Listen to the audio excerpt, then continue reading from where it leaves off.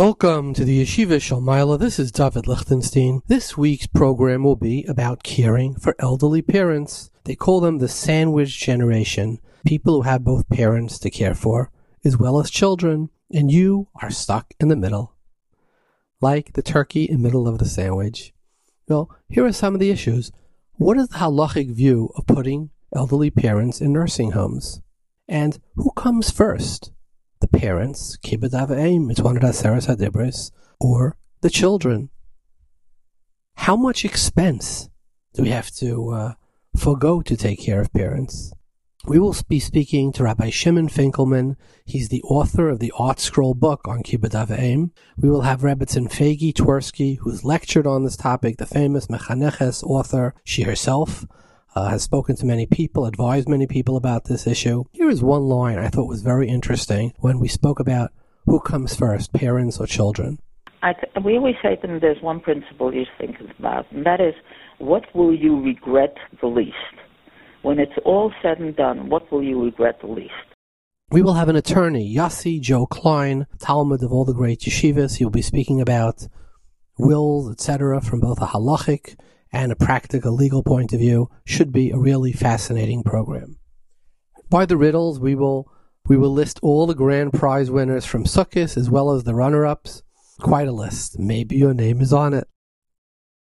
Before we go to the shir, today's shir, I would like to say a vart on the parsha. Noach. Noach is one of the most fascinating people in Tanakh. He's the only person called a tzaddik in the entire Torah. The only one.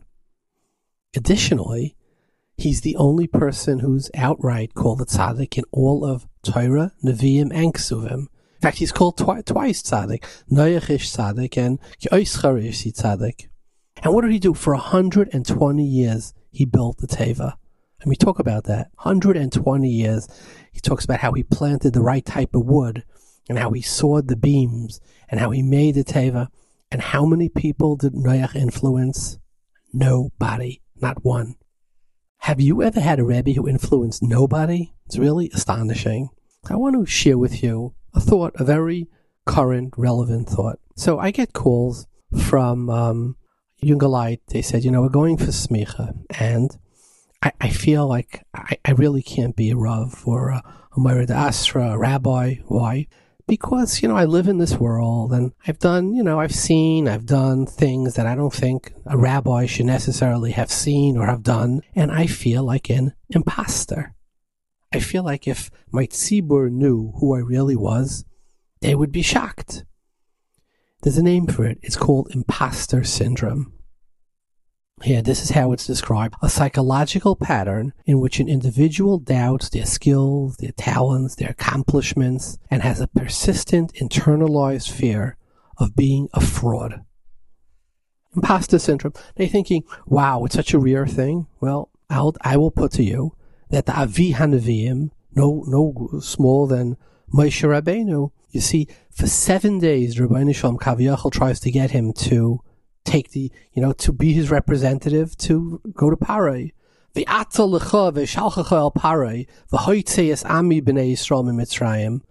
Moshe come back? And Rabbeinu Shalom answers him, again, another 15 psukim, I'll be with you, etc. What does Moshe respond again? I don't know, I'm not up to it. Then again, Rabbeinu Shalom tries again. Then Moshe comes back again. I can't do it. I'm not up to it. I'm not Roy.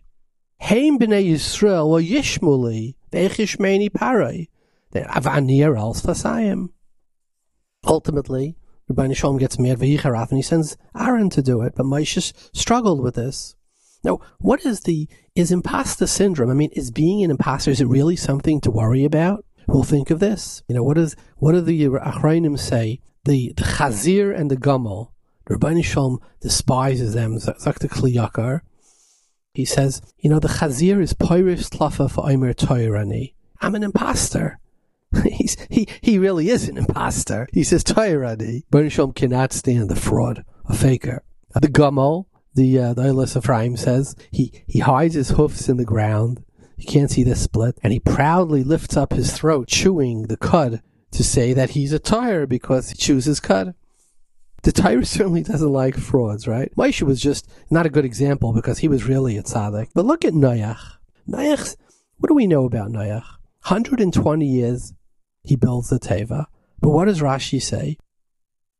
Rashi says the water, b'pnei mea mabel, he entered the Teva only when the water drove him in. Rashi says why? He was a maimin ve'ene maimin.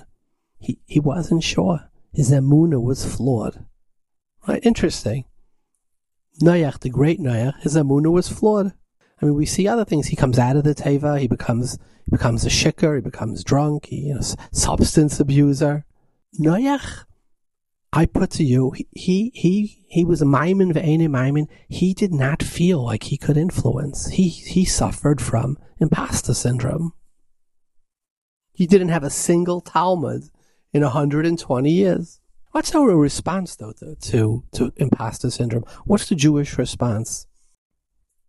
Well, for starters, the Torah amazingly calls him tzaddik. Ois charisi tzaddik. Well, if there was an imposter syndrome, if he was a maimin ve'ene maimin, why is he called tzaddik? He really was an imposter on some level. So it seems that there's a lamda shechilik, there's a difference between an imposter, a chazer, a gamal, and somebody who has imposter syndrome. What does that mean? Imposter syndrome means I struggle. He struggled with emunah, right? A lot of people do. That's not an imposter. That's somebody who's saying, look, I'm doing the best I can, but I'm human. The Kotzker famously teached, he said, Anshe Kodesh Tiyuli. So the Kotzker asked the following question. He says, there are so many milas hanerdafais for man. You have Adam, you have Enosh, you have Gever, Basar V'Dam. You could call him an Ish, a Yulud Isha, etc. The one that's the lowest on the totem pole is Enosh. An Ish, Yaakov Ish Tam, he was a master of his tamimas. You say somebody's an Ish Kadosh. What does an Enosh mean? Enosh means human. Like when you say something's a machla enoshi, a fatal illness, you say it's going to rob him of life. It's just the basic human function. So the Kotzker asks, why is it called Anshe Kodesh Tiyuli? It should be Ish Kodesh, right? It should be Adam Kodesh Tiyuli. It should be one of the other Shemais. Adam as Adam ala Elyoinish. Why Enosh? So the Kotzker famous, he says, the Rebbeinu Shalom didn't want holy malachim. He wanted holy humans. He wanted the human with his flaws, with his sins, with his doubts, with his emotional issues, with his struggles, with his mental health issues. That's who he wants. Anshe Kodesh, the lowest form of the human. He didn't want malachim. He would have brought down malachim. Anshe Kodesh Tiyuli. And Noach is called tzaddik. I put to you, the only one. The Torah is trying to tell us that Noach, with his shikras, with his maimin ve'ene maimin, he was a tzaddik. Why? There's something called derech tzaddikim and derech rishoyim. First kapitel in Tehillim. What's a derech tzaddikim and a derech rishoyim? Derech tzaddikim means you're on the path of tzaddikim. There's potholes, there's wrong turns, there's lots of uphills. It's not going to be easy, but you're on the derech tzaddikim, the pathway, the highway of tzaddikim. And there's something, as we show in Fakert, somebody's on the derech rishoyim. Doesn't mean he's not going to do something good now and then, but he's on the derech rishoyim. Imposters, the Rebbeinu Shalom can't be civil. Imposter syndrome, you're not good enough. You know what? You're human. Anshe Kodesh. Look at ultimately, where will Geula come from? The Mashiach. Lot and his daughters is the first time we see it. What does it say? Hechi matzasi David Avdi. We're talking about David ben Yishai, David Malka Mashiach. But Lot and Besedaim, Yehuda and Tamar, Boaz and Rus. Ultimately, Shlomo comes from David and Bathsheba. Bathsheba, who he married, Uriah Hittite, who David had put to death. The entire pathway, it's littered with error, with struggles, with doubt, said Misha Amar David Chata and the Elatayis, I don't want to say, but certainly with curves in the road, right? But that's the derech tzaddikim. I said over before once, beautiful Torah. It says by the Kohen Gadol when he's nechnas lefnai lefnim, the one day a year, v'chol adam lo yeh b'voy lechaper b'kodesh. There was no V'chal Adam La'yeh. So the Medrash, and Mefarshim asked, V'chal Adam La'yeh, he was an Adam. What do you mean, V'chal Adam La'yeh? So the Medrash says, you know what? When he went into the Kodesh HaKadoshim one day a year, he wasn't an Adam anymore. He was a Malach. Wasn't. So here's the problem. There's a Rekeach. The Rekeach asks the question. He says, Kohen Gadol's asa balmana. He's a bishlama, a grusha, he's asa. We understand. Why? Because, it takes two to tangle. We wanted somebody who never, was a bal machlekes, etc. But he says, an almana, what is she shuldig? Her husband got hit by a car, or he died of cancer, whatever. Why is a Kohen Gadol asa balmana? So the Rekeach says, when the Kohen Gadol goes in once a year to the Kodesh Kadashim, and he says the Shem HaMefarish, at that time, he's so powerful, he can accomplish anything he wants. What happens if he saw a beautiful woman, and she's married, and he says, if the husband's dead, guess what? I'm the Kohen Gadol. Nobody's going to say no to my offer for a shidduch. So when he's going to go into the Kodesh HaKadashim, he's going to be thinking about this beautiful woman and say, let her husband die. When he utters the Shem HaMefarish, kill him, marry her. So he said, you know what? Kohen Gadol's asa balmana. So here's the problem with the Rekeach. You're saying that when he goes inside, he's going to be thinking about a beautiful woman. At the same time, we're saying, V'chal Adam lo yeh b'voya l'kodesh. Why? He was an Adam. Medrash says he wasn't an Adam. He was a Malach then. He was a Malach, and he's thinking about that woman? Like, how could that be? And the answer is, because he's human. That's what human beings are. So, from Noach we learn, we don't measure tzaddikim by perfection. We measure them, are you on the derech tzaddikim?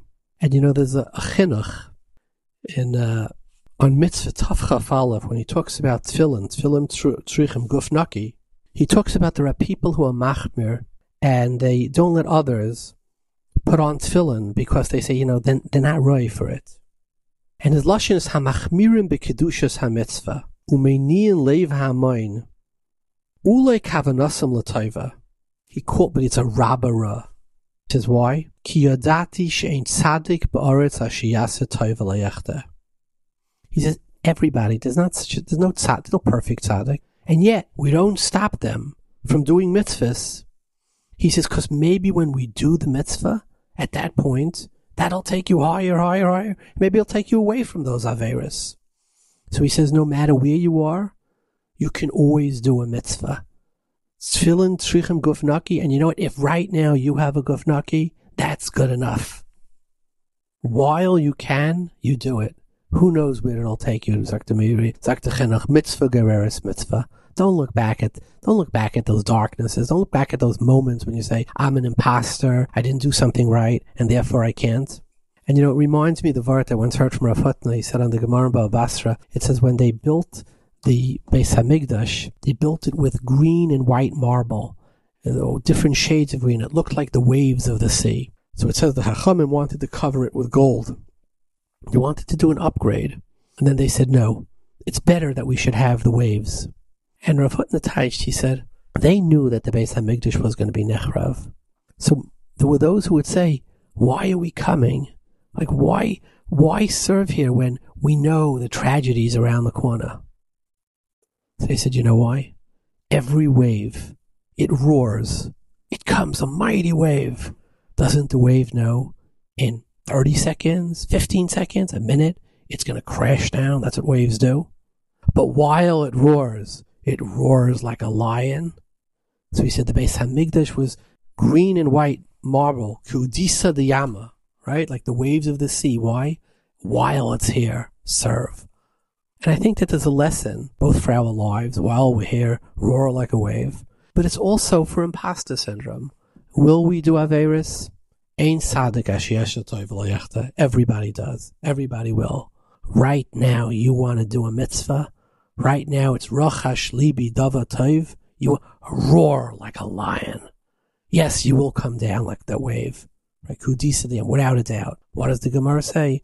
While you can, when you're up, roar like a wave. So those who have imposter syndrome, the yeshiva bachu, the avera, the Rav who's thinking about this, the Kel guy, you know what the Torah tells us? Noach ish tzaddik. Maimin ve'ene maimin, but he was a tzaddik. He was derech tzaddikim. With all his doubt, he just put his head down, and he built and he built and he built for 120 years. Despite all the litzanis and the setbacks, what does it tell us? Put your head down, plow forward. No doubt, there's something behind you. There is a dark. There are waves that have crashed. Right now, you have the gumption. Right now, you have the energy. Roar like a wave. Kudisa the Yama. So the lesson of Noach, the Noach Ish Tzaddik, is so relevant. And even though it says Ein Kairin La'avos Ela Shloisha, but yet in the davening of Rosh Hashanah, what do we say? V'gam Noach b'Yahava Zacharta. When we bring in Noach, there's something that we could learn from Noach. No, he's not one of the Avos, but this real human lesson. Noach Ish Tzaddik, Maimin ve'ene Maimin, Oischar Isi Tzaddik b'Deirezeh. V'gam Noach b'Yahava Zacharta. Let's learn this from Noach. And now for the riddle of the week.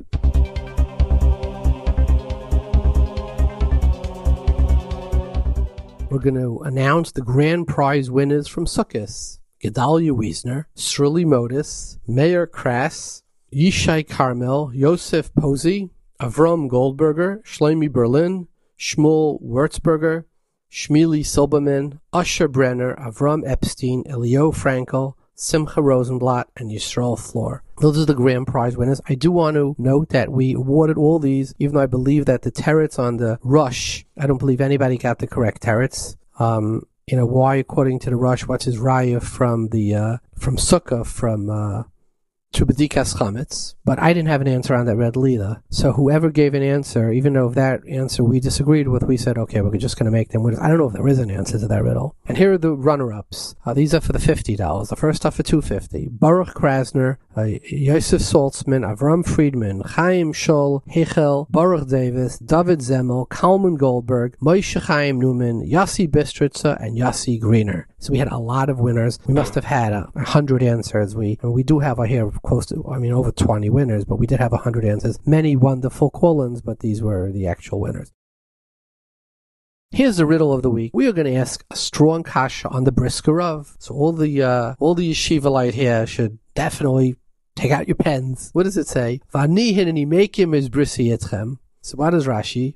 Noyeg was doyeg vasek b'peri v'erbia. He didn't want to. He says, the world's coming to an end. So he says, Rabbeinu Shalom was maftiachim shaloi l'shachis as ha'olamayid, or Noach would not have had more children.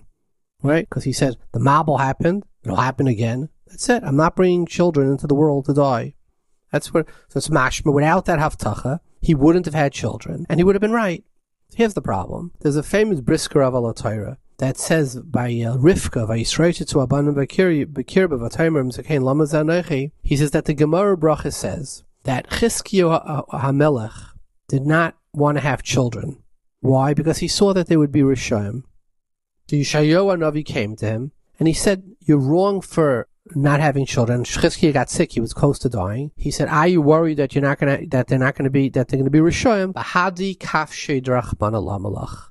What's it your business? Why are you making cheshbainis for the Rabbeinu Shalom? So the Briskerov said, therefore, he said he had no right to, he had a mitzvah. When it comes to, you have a mitzvah, you do the mitzvah, you don't worry about what the outcome is. Rivka, on the other hand, he said, wasn't mitzvah al puravu, so she said, Im kein lama ze'anaychi.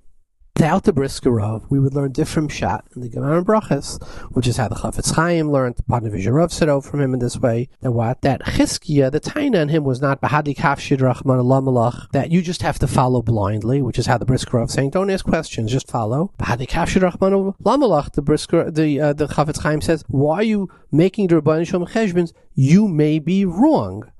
Maybe his children will not be Rishayim, which ultimately, Chafetz Chaim says, you see, they did tshuva.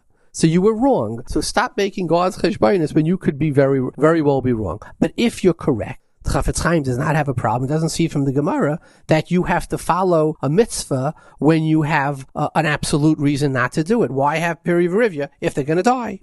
Question is, according to the Briskerov's Yesod, that a person is never allowed to have cheshbonus. How could in our parsha Noach say that what? I don't want to have children because they're going to die again in the Mabul. And Rabbeinu Shalom has to maftiachim. No, they will live.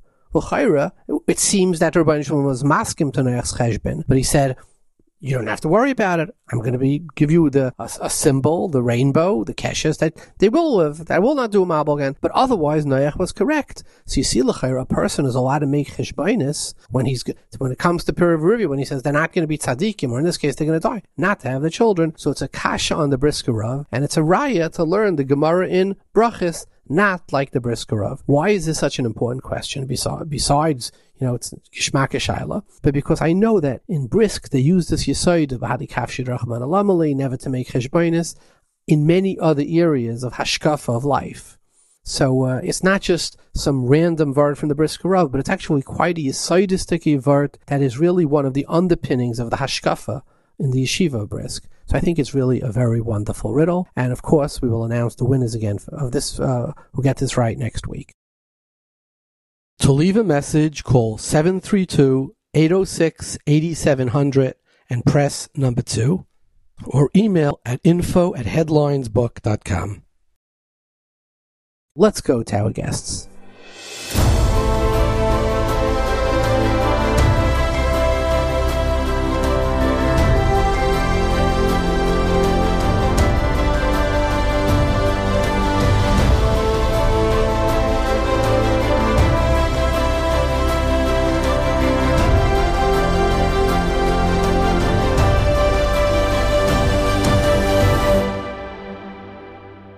Joining us from Far Rockaway is Rabbi Shimon Finkelman. He's a Rebbe in Darkei Torah. He's also the author of a number of Art Scroll Sfarim, including one on Kibbud Av V'Em, which would make him an expert on this topic. Welcome, Rabbi Finkelman. Good evening. How are you? Hashem. Rabbi Finkelman, here's a very common question. People have an elderly parent, and it's difficult. They require this, they require that. What is the halacha's view of putting them in a nursing home? It's a tough question. Actually, Rav Moshe Sternbuch Shlita of Yerushalayim discusses this in one of his tshuvos. He was asked the question. The child who asked the question told Rav Sternbuch that having the parent in his home, as opposed to a nursing home, would be a tsar gadol ma'od, a great tsar, because it would severely affect his caring for his children, giving the time his children needed. So Rav Sternbuch Shlita responded that it's not something you can answer in the tshuva for Klal Yisrael because every case is individual. It has to be on a case-by-case basis. But he did say that it's a child should always bear in mind that Kibbud Av V'Em is really a very special mitzvah. Besides that, it's in the Aseret HaDibros, and the Torah specifically gives the bracha of Arichas Yomim. Besides for that, he gives this, for example, other mitzvahs aseh, positive mitzvahs, a person might not be required to do if he's going to suffer ridicule and shame and embarrassment. But Shulchan Aruch says clearly that a person is obligated to honor his parents, even if, for whatever reason, they do subject him to ridicule and embarrassment. Again, that halakha itself needs discussion because it doesn't mean a child has to suffer abuse from his parents. But he's just making the point of this halakha. He also said that Kibbud Av V'Em is unique in that a child who does do the great mitzvah of taking his parents into his home as opposed to a nursing home can be mechaber them constantly from morning till night and even during the night. And it's a mitzvah that's continuous. It's it's all day, it's all night. So it's to place the parent in the nursing home is giving up that opportunity. But again, he says he's not giving up psak for Klal Yisrael because it has to be done in the individual basis. So, Rabbi Finkelman, you mentioned a number of very important issues. One is the amount of aggravation somebody has to subject himself to because of an elderly parent. And, for example, it could severely disrupt their ability to work. I mean, somebody has to go out, the parents at home, the parent who they love, or it doesn't really matter if they do, but if they love it, needs attention, it can affect your ability to work. Is it possible that in most mitzvahs in the Torah, the shear is up to chamesh menachasav, by a mitzvah aseh? Did you find any of the poskim discuss that by Kibbud Av V'Em, if it rises to the level where it's more than a fifth of what you own, that would be the value of what you're giving up. At that point, you could say, look, there's no chiyuv to Mekayim the mitzvah. Did you find anything like that? I don't recall coming across that specific point. You're raising a very good point. I did come across there's a difference between having to spend out of pocket and having to suffer a loss. For example, if a parent has their own money, a child would not be obligated to use his own money to buy groceries for his parents and things like that. If the parent has money in the bank, no reason why the child has to go spending his own money. On the other hand, if a child is going to lose some money because his parent needs him to take him to a doctor's appointment, then it's possible that the child is obligated to suffer that loss and take the parent to the appointment. So this whole issue of financial loss is a very, very broad question. And it's, but again, as far as your specific question, I'm really not sure. It's a good question. Now, you also mentioned the din of Batal Malachta is, I believe, a mechaber in Reish Mem Sefkat Hey. Says you would have to be Batal Malachta because Meniyas HaRevach would be different, like you say, than actually, money you didn't earn is different than spending money, which is Mishalav. But you mentioned another very important point. At a certain point, it becomes, is it the children or the parents? Like an elderly parent could mean there's never an opportunity to do homework with your children. That means you can't spend one-on-one time with your parent, with your child. Who comes first, the young generation or the elderly parent? You're asking very tough questions. I'll just tell you a story, which is documented. There was Reb Shlomo Zalman Auerbach Zatzal had a brother who was a Rav, and the Rav, the wife of Reb Shlomo Zalman's, I think it was his wife, she had elderly parents. When she got married, she was Ben Zekunim. She was born when her parents were like middle-aged. By the time she got married, her parents were elderly, and she was a very good daughter. And from the beginning of the marriage, her husband agreed to have her parents live with them, which is very unusual. And in fact, there's another story, maybe you want to hear another time, where Shlomo Zalman Auerbach told a young Chassan specifically not to do that. You don't start up your marriage with your parents living in your house. But they did it. And it worked for a number of years. And then they had problems with one of their children. Things weren't going right. They took him to different experts, professionals, and a very clear-headed professional told them, you're not giving him enough attention. He needs more attention from his parents. That's the problem. And they felt that this person was right, and with a heavy heart, they put I don't know if the mother was still living, but she put her father in a home, and the child was much better after that. The father, passed away about 4 months later. And then the daughter was beset with terrible guilt. That was all her fault. Had she kept her father in her house, then the whole thing wouldn't have happened. And she couldn't get rid of this guilt. One day, her husband came home and happened to have, this is the days before Gedolim photos, and Jewish from periodicals, so people didn't know how Gedolim, the face, didn't recognize the faces of many contemporary Gedolim. Her husband came home and showed her a picture of the Chazon Ish, and she fainted. When they revived her, she said that she had a dream, and her father, flanked by two distinguished-looking men, told her, "Don't worry. My time to leave the world had come. It had nothing to do with you. You did the right thing." And one of the two people she recognized as the Chazon Ish. That's why she fainted. So, who comes first? This is something that has to be discussed on an individual basis with a Rav, with a Gadol. That's a fabulous story. My question is only, intuitively we feel that our obligations would be to the child. On the other hand, halachically, it's hard to find an example of where we see, Kibbud Av V'Em is a mitzvah saseh that's in Aseret HaDibros. We don't find caring for the child as a particular mitzvah anywhere in the Torah. So intuitively we all feel that you're correct, but it's hard to make the halachic basis for that. Have you ever seen somebody make the case halachically for the story, for the case you're referring, for the story you're referring to? No. As you say, the chiyuv towards a parent is, but in any mitzvah, there's a p'tur of an einus, a person that's in a situation where he simply can't do the mitzvah. There is that p'tur, that leniency. I'm not a pesach, but could think that it's quite possible that when a parent feels this is the child that Hashem gave him in this world to raise, that might come to the category of an einus. That's a very fascinating svar. Talk about Oisik b'mitzvah patam and mitzvah. somebody has let's say, talk about a man. He has his, my in-laws actually lived with us for 9 years, the last 9 years of their lives. Somebody's taking care of an elderly shver or mother-in-law, and it's time to go to Shachris or Mincha or Ma'ariv.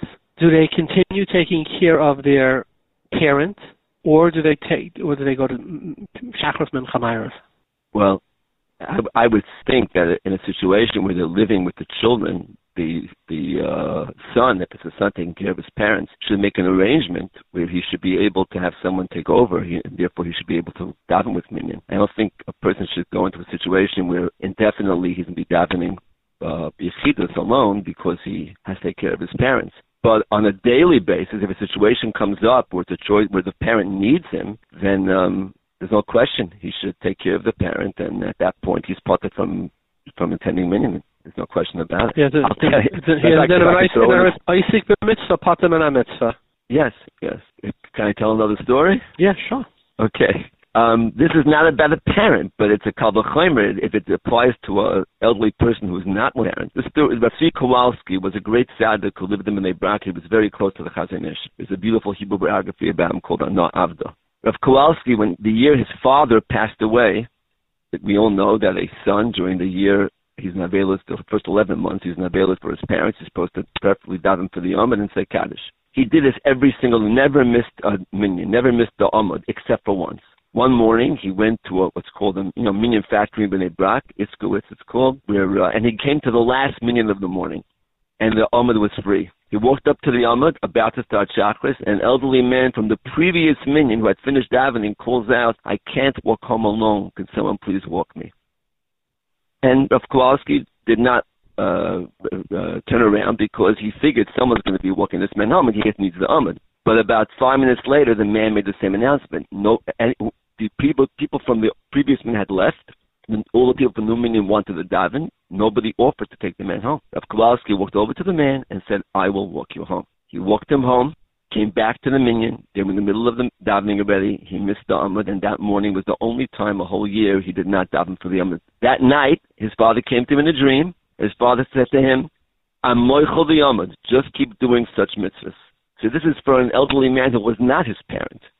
It's a nice story. I'll share with you a story I heard from Dr. David Pelkowitz. He was called to sit on, to give testimony in front of a Beis Din in Lakewood about somebody who was a molester, about the damage, etc. And he said Rabbi Solomon was leading the Beis Din, and there were a few Yungalite in the Beis Din, and in the middle, one of them says, "It's time for Mincha." So Rabbi Solomon said, "We're in the middle of a Din Torah. This is the mitzvah right now." He said, half an hour went by, and the guy stood up again. He said, "I never missed mincha b'zmanai." And he said, Rabbi Solomon said, "Oisik b'mitzvah, patam and a mitzvah, sit down." He said, and the guy sat down, they didn't daven mincha, and they finished the psak. Which I thought was fascinating. Now, it's interesting, just as an aside, the story, when he went over to daven, the argument could be made that he's an Oisik b'mitzvah tefillah at that point, and pata from the mitzvah of walking the man home, but that's an aside. What about somebody has a parent who suffers from dementia? Is there a chiyuv of kibud av to a parent who is totally not aware of his surroundings, etc.? Oh, I'll make the question even stronger, if I may. If a parent, chas v'shalom, is comatose, is there any chiyuv for the child to visit the parent when the parent is unfortunately unconscious? So this question was asked to Rav Moshe Sternbuch. And he said, absolutely, the child has to visit at least once in a while. And he said the following. He said that, first of all, kibbud av v'em, even though we do it mainly for the parent, but we do it for ourselves. The Gemara, we know in Kedushin, compares honoring parents to honoring the Shekhinah. We don't honor Hashem because He needs our honor. We do it because we need to honor Hashem. And similarly, Rav Sternbuch said, for our own development as a yid, we need to honor our parents. And he said, therefore, we honor our parents even when they don't even realize that we're honoring them. He also said that to never come to a parent, even if they're unconscious, they're in a coma, he says it's really a zilzal, it's really a degradation of the parent, and that's a terrible thing. We know the Torah says, chas v'shalom may curse some people that degrade their parents. And then he said, The truth of the matter is, when people are comatose, we don't know what they know and what they don't know. There's some, and in my book on Kibbutz Avim, Honor Them, Revere Them, we, on this point of Sternbuch, we tell a couple of stories. One, I heard from Rabbi Marish Yeshiva, where I teach, Rabbi Yaakov Bender Shlita. It was a man in the 5 towns who unfortunately was comatose for a while, and Purim came. Rabbi Bender knew that the man's wife and daughter were in the hospital with him. They were not going to shul. So after Rabbi Bender heard the Megillah, he took his own Megillah, drove down to the hospital, and he offered to lay the Megillah for the woman and her daughter, and that they graciously accepted the offer. He laned, and he said that every time he came to Haman's name, this unconscious man tapped with his fingers on the bed. Every single time Haman's name was mentioned, which showed that though he was officially comatose, he was aware of what was going on. So Sternberg said that itself is a big reason why, if a parent is considered comatose, the children should visit him. So with dementia also, Shulchan Aruch does say that Misha Nitra Fadas Aviva Imai, he has to do his very best. And he said if it reaches a point where he can't bear with it anymore, he can at that point ask an aide to take over. But you're saying a chiddush, even if they're comatose, which is a bigger chiddush. Right. If I can just interject for a moment, you just touched on a very, very important halacha. You said that if the parent is gets to a point where the child can't deal with it anymore, they have to then they should get someone else to fill in for them. This is a very important halacha. There's a famous Gemara, it's in Kedushin in brief and in more detail in the Yerushalmi, where the Gemara says a person can feed his parents a delicacy and be guilty of transgressing the mitzvah of kibbutz avim. Rashi there brings Rashi brings the Yerushalmi where a man served his elderly father a delicacy, and the father said, "Where'd you get this food from?" And the son responded, "What do you care? Just chew it and eat." And so that's the example. So I believe Reuben Feinstein asked, what's the pshat in the story? The man went through the trouble of preparing a delicious dish for his father. Why did he respond that way? So I believe it was Rav Reuven who said, the pshat must be that really this son felt he can't afford this delicacy for his father. But he had guilt feelings. Other people do it. It's expected of you. So he did it. But he did it with a certain resentment. And that resentment came out when his father asked the question.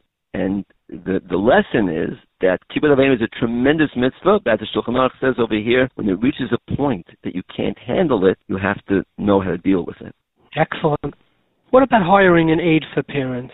Does this absolve the child, or is it, the aide is there, but it does not absolve you from any of your obligations? It absolves the child to the point that he doesn't have to be with the parent all the time. That's what the aide is there for. But as we said before from Rav Sternbuch, the child should continue to visit his parents, and also Rav Shmuel Kamenetsky Shlita made a very important point. Someone asked Rav Shmuel if he has his father suffer from Parkinson's, and his father had a full-time aide, and his father was not capable of feeding himself. He needed to be fed. And the son wanted to know, is there any reason why he should feed his father instead of the aide when he comes to visit his father? Rabbi Shmuel said, absolutely. And he explained. He said, the Chazal, we know there's an inyan of mitzvah bo yosim b'shluchai, that it's greater to do a mitzvah yourself than to do it through an agent, through a shliach. He said, with kibbutz avim, it's much more than that. Because when the child is feeding the parent, if it's done correctly, and usually it is done correctly, the parent feels the love. It's not just the child going through the motions. The parent feels the love, and it's very meaningful to the parent, as opposed to just an aide, a hired aide, giving him the food. So Shmuel said that's a very important reason why, even if an aide is hired, the child should try to find opportunities to directly take care of his parent. Rabbi Finkelman, how do we prevent elderly people from feeling irrelevant and unneeded? Insignificant? Give us some advice. I can only tell you what I've read and heard from others. I listened to a shir from Rabbi Socher Franz Shlita on the topic of kibbutz avim, and he made two very important points. He said, first of all, no matter how old the parent is, make them feel needed. How do you do that? Share your accomplishments with them. Share nachas with them. Discuss things with them even if you try to get their input on something. What do you think we should do about this? What do you think we should do about that? Make them feel relevant. It's very important to a parent. Very important. He also said, he illustrated with a story. He said, people, Rabbi Yaakov Zatzal, once Rabbi Yaakov Kamenetsky say, a person, even though we know that a person does not live forever, we don't like to think about the end. We like to think about tomorrow is going to be another day. I'm going to live tomorrow. I'll live the next day. Rabbi Yaakov himself, at the Siyam HaShas, I believe in 1982, he was Messiah Shas, and he said, the next Siyam HaShas, I'll be almost 100. I hope I'll be zecher to finish it again. He wasn't, but he lived with that hope. And Rabbi Fran said every parent should be allowed that hope. And he told a story to illustrate what not to do. An elderly mother, she was 96 years old, and she mentioned to her daughter that she just signed up for a subscription to a magazine, a 3-year subscription, which means till age 99. And the daughter said, what did you do it for? Do it 1 year at a time. What are you doing it for 3 years? And a friend said, that's a terrible mistake. The mother wanted to feel that she would live at least another 3 years. And why should the child deprive the mother of that hope? So that's another way to help elderly parents feel that life is worth living for. Shlomi Gross, Olav Shalom, a great Askin who lived in Flatbush, when his father was elderly and unable to really work, Shlomi put a desk into an office in the building where one of the things he was some sort of a storehouse that he owned, and he gave his father a desk there and asked him to take care of a few things which really he didn't need him for, but again he wanted to make him feel that he was needed, he was accomplishing, and it was a very great thing that he did. Well, Rabbi Finkelman, thank you very much for your time. And what is the name of your sefer on Kibbutz Avim? Honor Then Revere Them. It's a lesson a day on Kibbutz Avim. A lesson a day, Honor and Revere, published by Art. No, Honor Then Revere Them, yeah. Honor them. Thank you very much, Rabbi Finkelman. You're very welcome. Thank you. Bye-bye. Joining us from Milwaukee is Rebbetzin Fegi Twersky.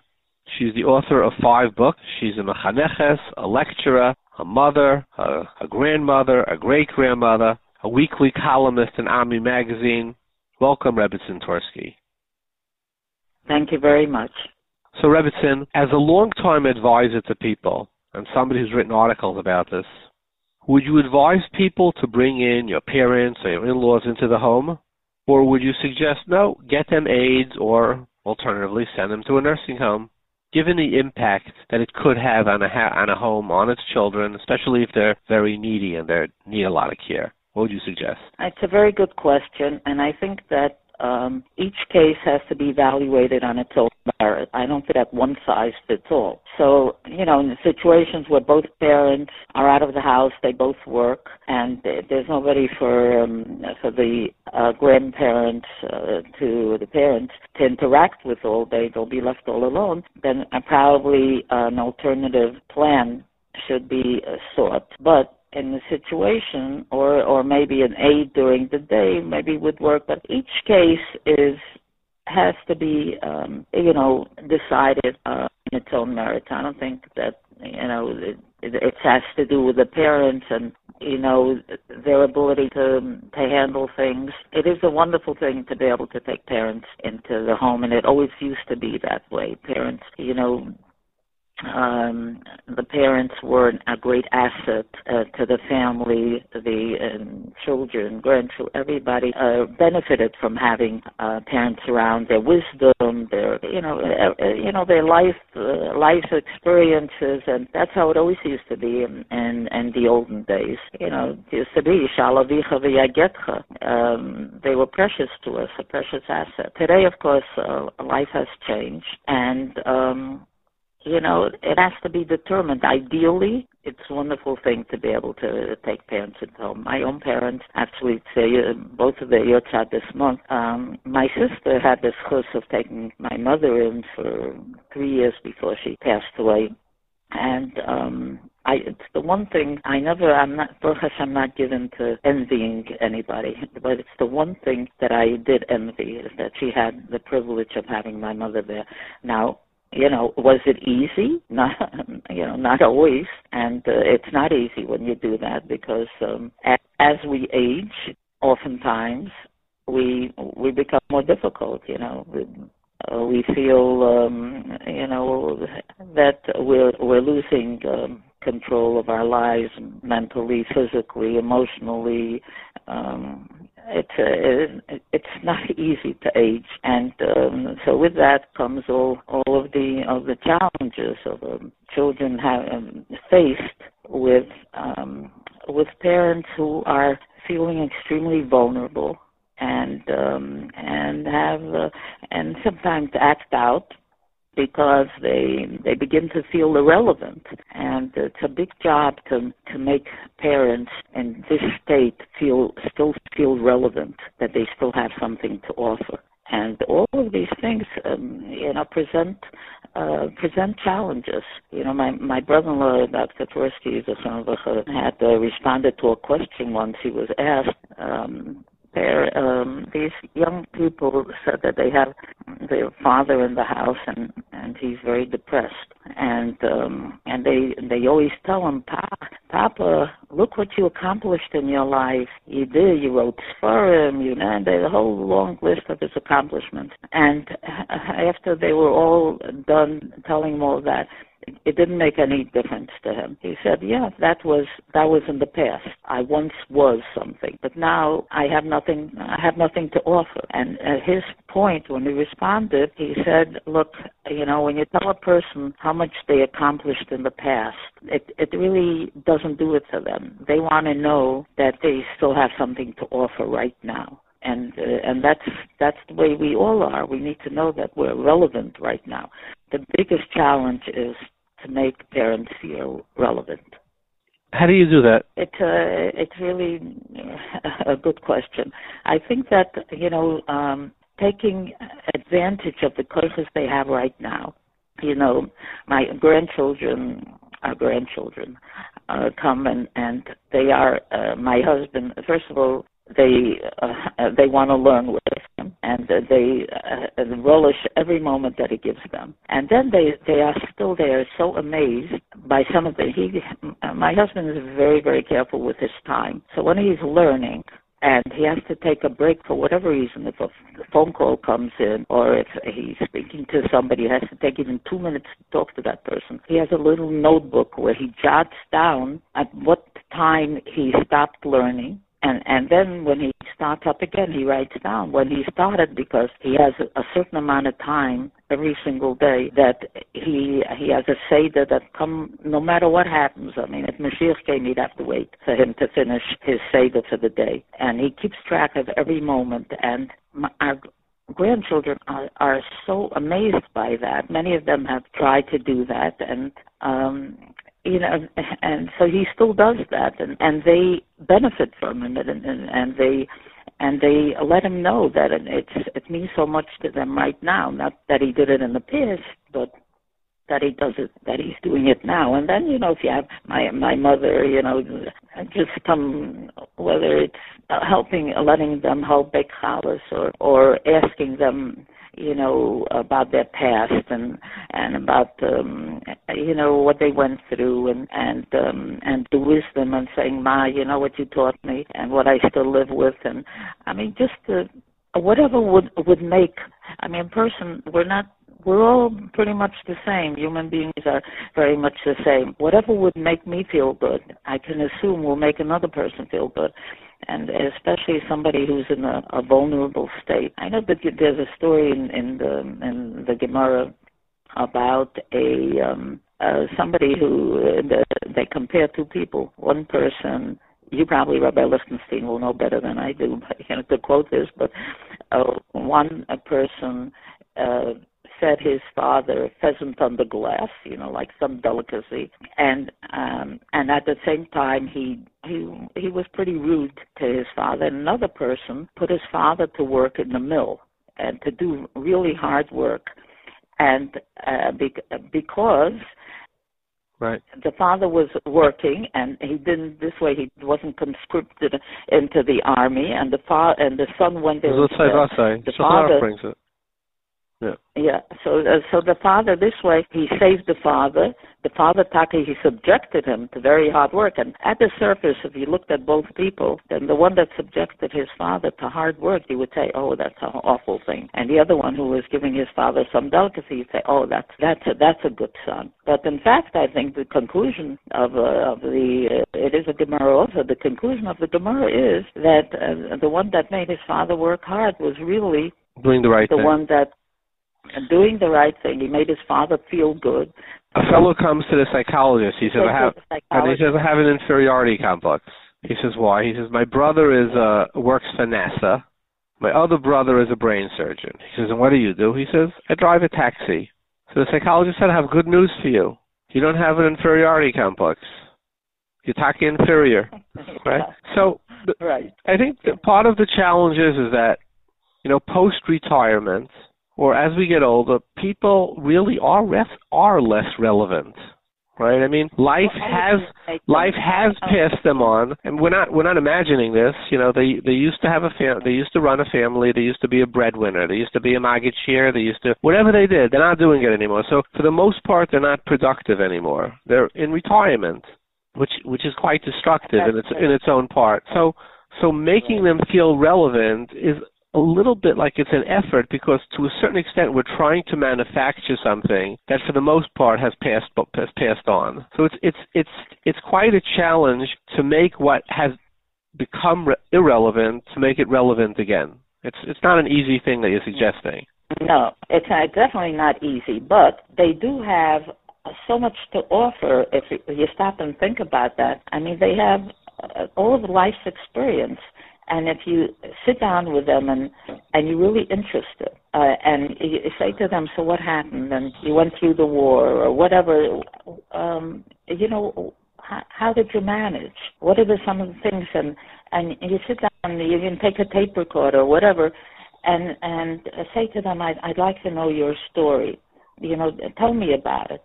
And ask them even advice. They do have so much experience and run things by them. My father's friend was alive, and we were doing shidduchim with our children. We wouldn't make a move without running it by my father. And part of the Hostov is this something we should go into? And he definitely knew that he was very relevant. I mean, in each case, there is something that you can, if it's, I was so excited. I was teaching. I have a class once a week on Zoom, so I was teaching about Sukkot, and it talked about the esrog, and the esrog is Eitz Pri Hadar, and I saw that there's only one other place where this Hadar is used, the Hadarta Pnei Zokein. That you should give respect, honor, to honor, right? Honor to Zakir. So there's a correspondence here between the two of them, and they say that the esrog, the reason it's called HP, this beautiful fruit, is because it's hadar, which means that it's hadar bilana mishana l'shana. Right, that's exactly right. So then. And so here we have a definition of beauty. That's the definition of beauty, is something that endures. And the Hadarta Pnei Zokein is that, the reason that we respect elders is because they have endured. And this commentary says that when you look for an esrog, you don't look for a smooth esrog. You look at a beautiful esrog is one that has bumps. Somebody who's weathered life, who's gone through a lot in their life, and that's considered beautiful. It's just like that, esrog is considered beautiful if it has bumps, and a human being that has gone through the bumps in life is considered, who has the wisdom of the years and the wisdom of experience. That's somebody who's beautiful. Now, if we think of it, if that's our perspective, and that's the way we think about older people, then they have an awful lot to offer. It's not they might not be able to go out there and make a lot of money, like the example you gave. He's not a neurosurgeon or whatever. But more importantly, they can tell us about life, what they went through, and how they weathered it. So, Rebbetzin, what happens? So what happens when you have a situation where you have an elderly parent move in who's very time-consuming. They're a wonderful, beautiful person, extremely time-consuming. A lot of them can't go to the bathroom by themselves. They can't shower by themselves, etc., and they can't afford an aide, right? It's expensive. And what happens? Yeah. The kids start becoming neglected. There's nobody to do homework with them. Who comes first, the parent or the child? Kibud Av Trump Chinuch Habanim. Does Chinuch Habanim trump? Now there are well-to-do people who can afford aides. There are some people who have Yitzim Misharsim Vasha Misharsav, and there are people who they're getting by and they can't, and it all falls down on that mother's thing. And she has a job and she has kids coming home and there's elderly parents, and it basically boils down to you can only split the pizza pie so many ways, and the kid needs an hour or half an hour at homework, and the parent needs to be showered or has to be. Who comes first? Right.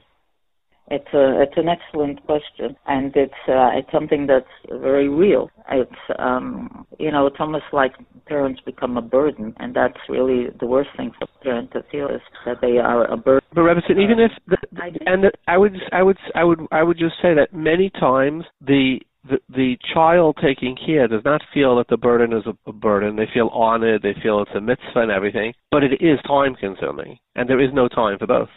Right. Well, I would say in all situations, when people ask us questions about what to do, we always say to them, there's one principle you think about, and that is, what will you regret the least?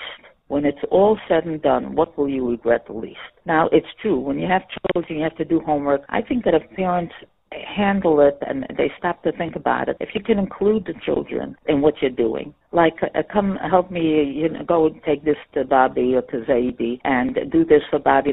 It should become a family effort. It's not like them or the parents. It should be we all do this together. And I think that's very important for parents to realize, as difficult as it is, tearing yourself apart in a million directions, that ultimately they're really charting a course for their children in the future. They have a wonderful little anecdote of a family that's living together. It's a grandfather and the parents and the children, the little children, and they're all sitting at the table and they're eating dinner and they're served on beautiful dishes, and eventually the grandfather his hands begin to shake and whatever, and he drops a plate and the plate shatters, and it happens more than one time, and finally the mother, the daughter of decides, what's the point of having all her china destroyed? So she buys a wooden dish, and she serves Grandpa Zaidi with a wooden dish. And one day she comes home from work, and she sees her little one banging away with his tool set on a piece of wood. And she says, "What are you doing, honey, making such a racket?" And he says to her, "Well, I have to get the wooden dish ready for when your hands start to shake, and you're going to be like Zaidi." So in the back of our minds, we need to know that we're always in a position of teaching, and children learn what they see. And when they see how difficult it is, and that we do have to tear ourselves apart in so many directions, it's a major lesson in life that they're taught, that life is not easy. It really isn't easy. But we do things because it's the right thing to do. And that's the way you teach. Children learn what they see. Preaching doesn't help, only what they see. So, so we have to know that what goes around comes around. Whatever they see is eventually the way that, that we're going to be treated as well.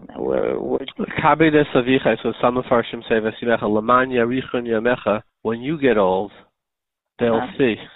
When you get old, they're going to treat you the way. But let's go back to my case where everybody's trying, but at the end of the day, with all the best of intentions, you can't bathe and clothe and take care of your father and take care of your 4 little kids' homework. Who comes first? I once had a dilemma like that. I had my daughter was living in Eretz Yisrael, and she was coming home to have her first baby. She's coming to Milwaukee, and she was, of course, frightened little girl. Got married, my children off young. She was young, and she came home, and my father, called me up, and he said to me that I have to fly out to Florida to tell my mother that her brother had passed away. So I said to him, Tati, Yocheved has just came home and to have a baby, and she's due any second, and she's frightened, and I have to be here. I need to be here for her. I have siblings. I said, why can't one of the others go and tell Mommy? So he said, no, it has to be you. So I didn't know what to do. My father's telling me I have to do this. My poor little girl is here waiting to have a baby. So I decided that there's only one way to deal with it, that I have to call Bas Torah. My husband was too close to the situation. I didn't feel that he wasn't objective enough, so I didn't want to subject him to answering the question. So I called somebody that I really respect, and Bas Torah, somebody who not only knows halacha, but who's a man who understands Seichel HaYosher. And I presented the whole situation to him. And he said to me, you have to do what your father wants. You have to go, and you have to go. And it was very, very, very hard. And sure enough, as soon as I got to Florida, my daughter went into labor. And by the time I came right back, but she was already in recovery room, and then she said something like, Mommy, how can you have left me, to deal with this on my own? Anyway, but the postscript of the whole thing is my father called Yocheved while she was still in recovery, and he said to Yocheved, I want you to know that because of your mesiras nefesh of letting your mother come to do this, it was very necessary. I'm telling you that this child, you're going to have wonderful children. This child is going to be more special than any of the other children. And you know what? He is. He is really, really, really special. So it was a huge, huge dilemma, and left to my own devices, there was no good solution. Whatever I would do, like you're saying, if you're taking care of your parents, you're not taking care of your children. You're taking care of your children, you're not taking care of your parents. So, there has to be, and when you have older children, you can enlist their help, and they can do some homework with the younger children. Maybe you can rearrange the schedule so that Bobby can get her bath a little bit earlier or a little bit later. And you keep talking to the children. You say, I would love to do this for you, honey, but I have to take care of Bobby, or I have to take care of Sadie. And sometimes when a child really needs the attention, then you just say to Bobby or Sadie, I'll be there just as soon as I take care of Yasala or Blimala. And you try to juggle to the best of your ability. Rebbitzin, the reason why I say this is because I remember personally encountering somebody who said they did poorly in school because their mother never had the time to do any work with them because she was so preoccupied. Taking care of a parent, and she said there's nobody to do homework with me, and the kid just fell far, really far behind. A very bright kid, so like I'm just saying, like in theory, I guess you could just balance everything, but if you can't, that's really what I struggle with. Who actually comes first? Because halachically, it would seem Kabbalah Savicha doesn't say take care of your kid's homework, but right. Intuitively that doesn't seem to feel right. You know what I mean? To abandon the future because of the past. And no, it's true, except that there's also a husband here somewhere, hopefully, and the husband can help out with homework as well. Older children can help out maybe, and maybe postpone the need of the parent of Bobby and Zeta for a little bit later, not on a steady basis, but here and there, juggling and balancing things is the most difficult thing in life. There's nothing more difficult than balancing things, and there are no easy answers that you can say, when you're child. But I loved your Rebbitzin. I loved your response before. What will you regret the least? At the end of the day, where is more damage occurring? That's right. And with children, you mentioned this child that was, I'm sure there's more to the story about this very bright child than just the fact that the parents didn't give him enough attention, because the parents enlist the child's help to, Bobby and say, if you help me with this, I'll get done with what Bobby and Zeta need, and then we can go do homework. If the child becomes part of the plan and feels included and doesn't feel like, the parent as chosen a parent and their parent over them, then it's a very important thing. Honey, I want to do this for you. How much I love you, but Bobby and Zeta can't do this by themselves. Right. So we need to both figure out how to do this. If a parent is smart and doesn't project and doesn't really communicate how terribly frustrated they are and how terribly difficult it is. I think that we all have to sit down with ourselves and give ourselves talking to take do a cheshbon and say, am I still exuding some kind of simchas achayim, not just frustration over being in this place where there's nothing I can do right, that somebody always loses. And that kind of attitude is communicated in the home. But I think if it says, come on, children, a little upbeat kind of attitude, I think goes a long way. The very wise Rebbitzin Peggy Twersky from Milwaukee. Rebbitzin, thank you very much for your time. Joining us from Passaic, New Jersey, is Yossi Klein, Joe Klein. He's an attorney whose expertise is elder law and trust in estates. He's a Talmud of Torah Tamima, Teres Moshe Moshe Meiselman, the Boston Rebbe, Pinchas Horowitz, Reb Shmuel Berkowitz, Lavdel Menachem. Welcome, Yossi. Hi, how are you? So, you're an expert in elder law, and I understand that when you have a shaila halachically that conflicts with elder law, could represent a conflict, you do go to, the Rabbanim, who know these shailas well. I could confirm that. Is that correct? Yeah. So share with us, what are some of the topics elderly people should be concerned about when it comes to estate planning? Okay, so generally there are five general categories. Number one is succession planning, which is setting up secular documents, setting up halachic documents, and setting up a plan. So after 120, you don't leave a mess, you don't leave a machlokes, everything is organized. Now, I guess people have to take a step back and think, Chas Shalom passed away unexpectedly, what would happen? Some people have more simple lives, but some people own businesses, they own real estate, they have complicated families, complicated assets, and it's really important to work it out. So one part is working it out. Let's say, one spouse passes away, the other spouse is alive, so who will manage it? Is the spouse capable of managing it? Issues like that. Number two, if Chas v'Shalom, husband and wife both pass away, how are assets divided? Is it equally? Is it not equally? And even if it's divided in certain ways, who's going to manage assets? If somebody has sizable assets, it's very important to be managed correctly by the right people. And again, the number one goal is to avoid machlokes. And having things written out. Talking about avoiding machlokes, halachically, a bas is not Yerush. A bechor is Yerush Pishnayim. In that is, halachic. How is that done in the Olam Hamaisa? How is that dealt with? Okay, so the halachic documents are pretty standard across the board with all types of from Yidden. The basic document is having a halachic document that says that the assets going to the family should not be a Yerusha, but should be considered a matana 1 hour before death. That is very basic, standard, and it works. There's also another part of that document that says if any of my sons contest my division, then an hour before death, I'm creating a debt to my other family members for $100 million, very large number. So if a son contests it, then he'll end up with zero because the entire estate will be owed to the other family members. So that is the basic halachic way to get around the Hilchos Yerusha, as you just mentioned.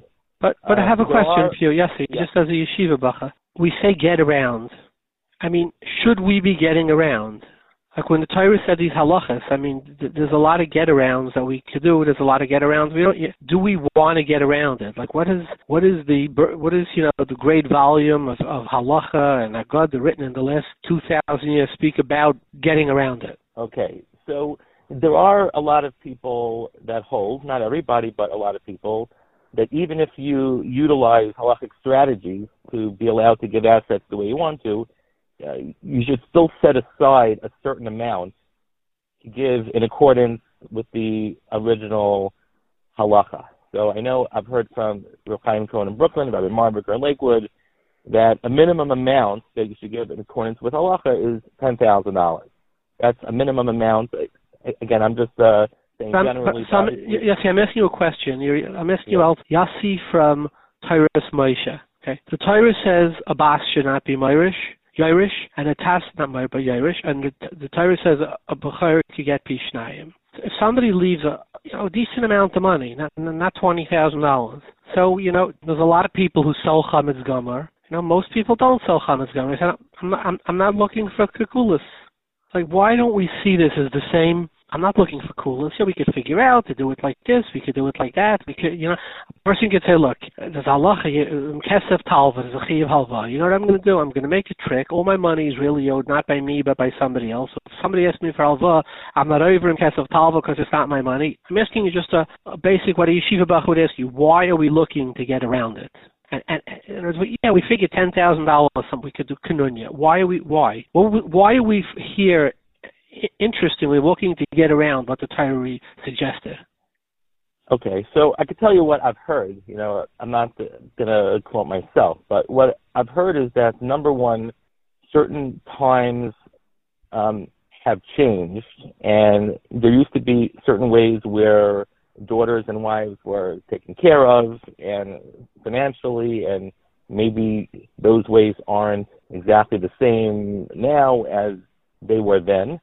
And people argue that if the Torah allowed you to utilize certain ways around it, then it's there. I'm not going to compare it to an Erev or other things like that. But it's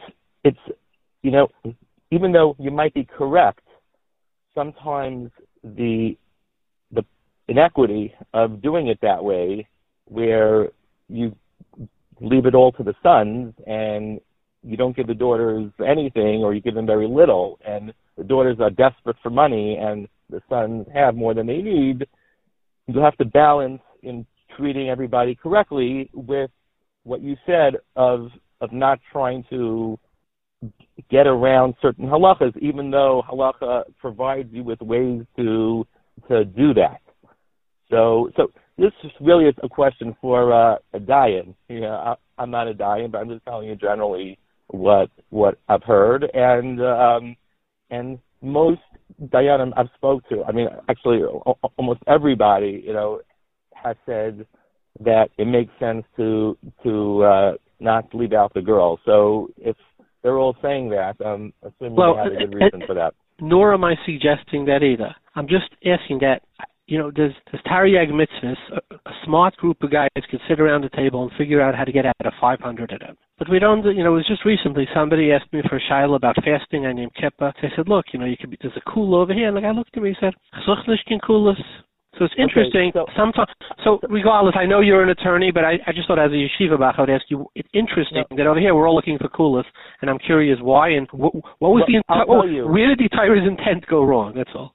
So I'll tell you, because there is a strong public reason to give the daughters money as well. We are trying to get around fasting and Yom Kippur and other things. There's really no real benefit to it. And I guess in this particular situation, leaving things equally, or trying to avoid machlokes that way, the public policy reason is so powerful that dayanim are more okay with finding around it. Let's go back to your expertise. So you're saying that for go back. I'm sorry, I interrupted your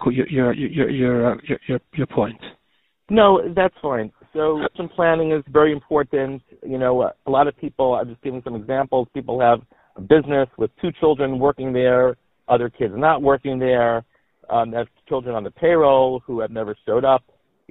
All this has to be worked out. Parents don't live forever, and creating a plan of what happens afterwards is important.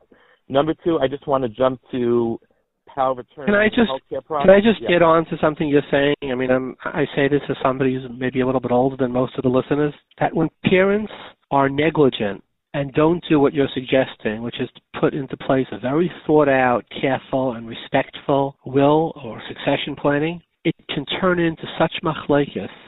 It destroys families, and I'm sure you've seen this. Yes. Yeah. We deal with this all day, so we try to avoid it. Yes, I agree. So it's really an obligation on their parents, if they want to see their legacy continue, to have succession planning secularly in halachic boundaries. Correct. Talk about powers of attorney, healthcare proxies, etc. Okay, so if somebody is chas v'shalom incapacitated or just 100 years old and not able to get to the bank, it is important to have documents so agents can handle your financial affairs. Power of attorney is an agent can handle your financial matters. Healthcare proxy, agents can make healthcare decisions. Now, this is extremely important because, I'm sure everybody knows somebody who became incompetent at a certain time in their life, and it's the same issue, managing assets, managing real estate, managing businesses. If this document is not in place, the next morning, after somebody becomes incompetent, something happens to them, there's nobody to pay the payroll. There's nobody, to take care of business. There's nobody to pay the bills. There is a way around it of a guardianship proceeding, which is very expensive and it takes a very long time. And also it can generate machlokes. So it's smart to name, so on a power of attorney, a child or two or three, or a spouse who can handle the financial affairs, so you don't have all 10 children, all 15 children getting all involved and managing things together. It's the same thing of having people you trust, people competent, knowledgeable, to handle those affairs for you. The healthcare proxy is who makes healthcare decisions. Well, let me ask you a question just about power of attorney, because this happened to somebody in my family, that somebody in my family had a number of children, and one of the children got a power of attorney and turned around and wrote over everything to themselves. And it would have been too expensive to contest in court, and basically this kind of went ahead, and he ended up with basically all the entire estate of the parents.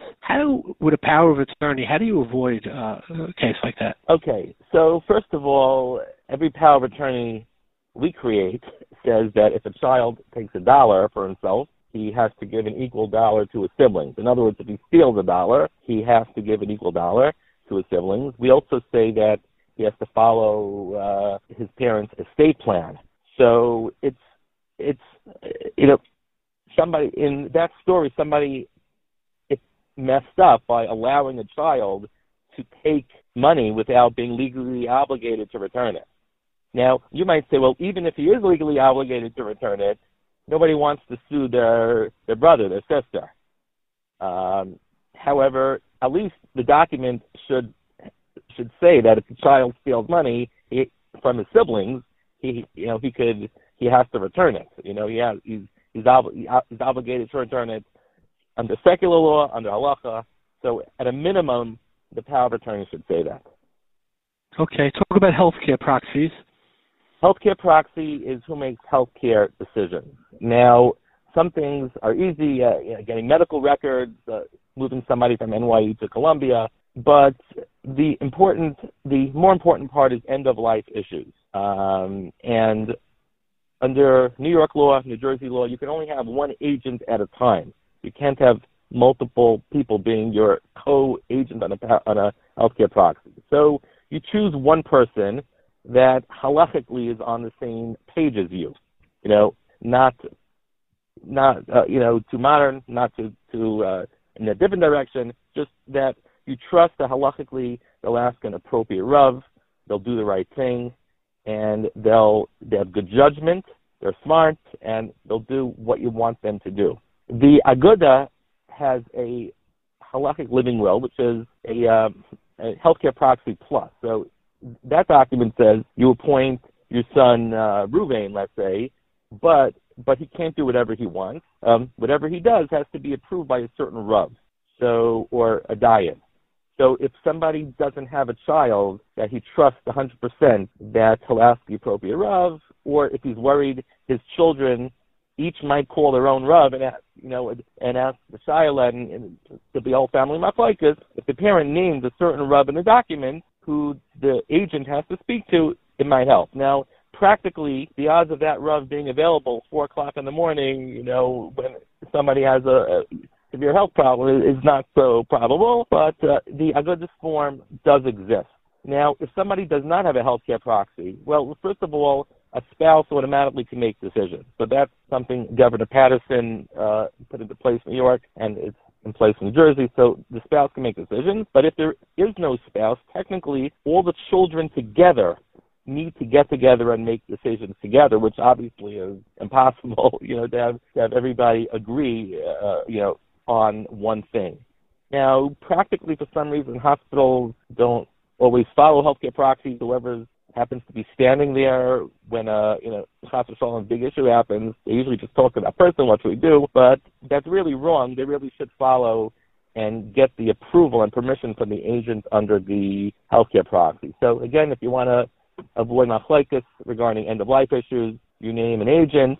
Now, it's better if the agent lives locally, an agent that's able to show up when you need the person, not somebody that lives out of town in another country. This person would decide issues such as whether to put on a ventilator, whether to put on all the different machines, or whether allow the person to die a peaceful death. These are the types of questions that a healthcare proxy would sign for. DNRs, do not resuscitate, etc. Yes. The Aguda has a Chaim Aruchim hotline for somebody that doesn't have a Rav available. It's available 24/7, and they're excellent. So I've been surprised by what Dayanim allow people to do. I thought from Jews don't do anything. Stop anybody from living. However, there are certain big difference of opinion between Rav Moshe Feinstein and Rav Elyashiv. They were literally the two ends of the world. Rav Moshe believed that if the person's in physical pain, or certainly Rav David Feinstein said on our program, even if they're in emotional pain, you don't have to. And Rav Elyashiv felt that you keep somebody alive no matter what, no matter who, no matter how much pain. Every minute is a mitzvah. I mean, they were diametrically opposed, but that goes way beyond this conversation. What about how do we avoid probate court after that? Well, New York probate, New Jersey probate is really not such a big deal if somebody has family members, has children, has a spouse. But if somebody has no children, it could take months and months to get through the court system, many months, until the assets get to the family members.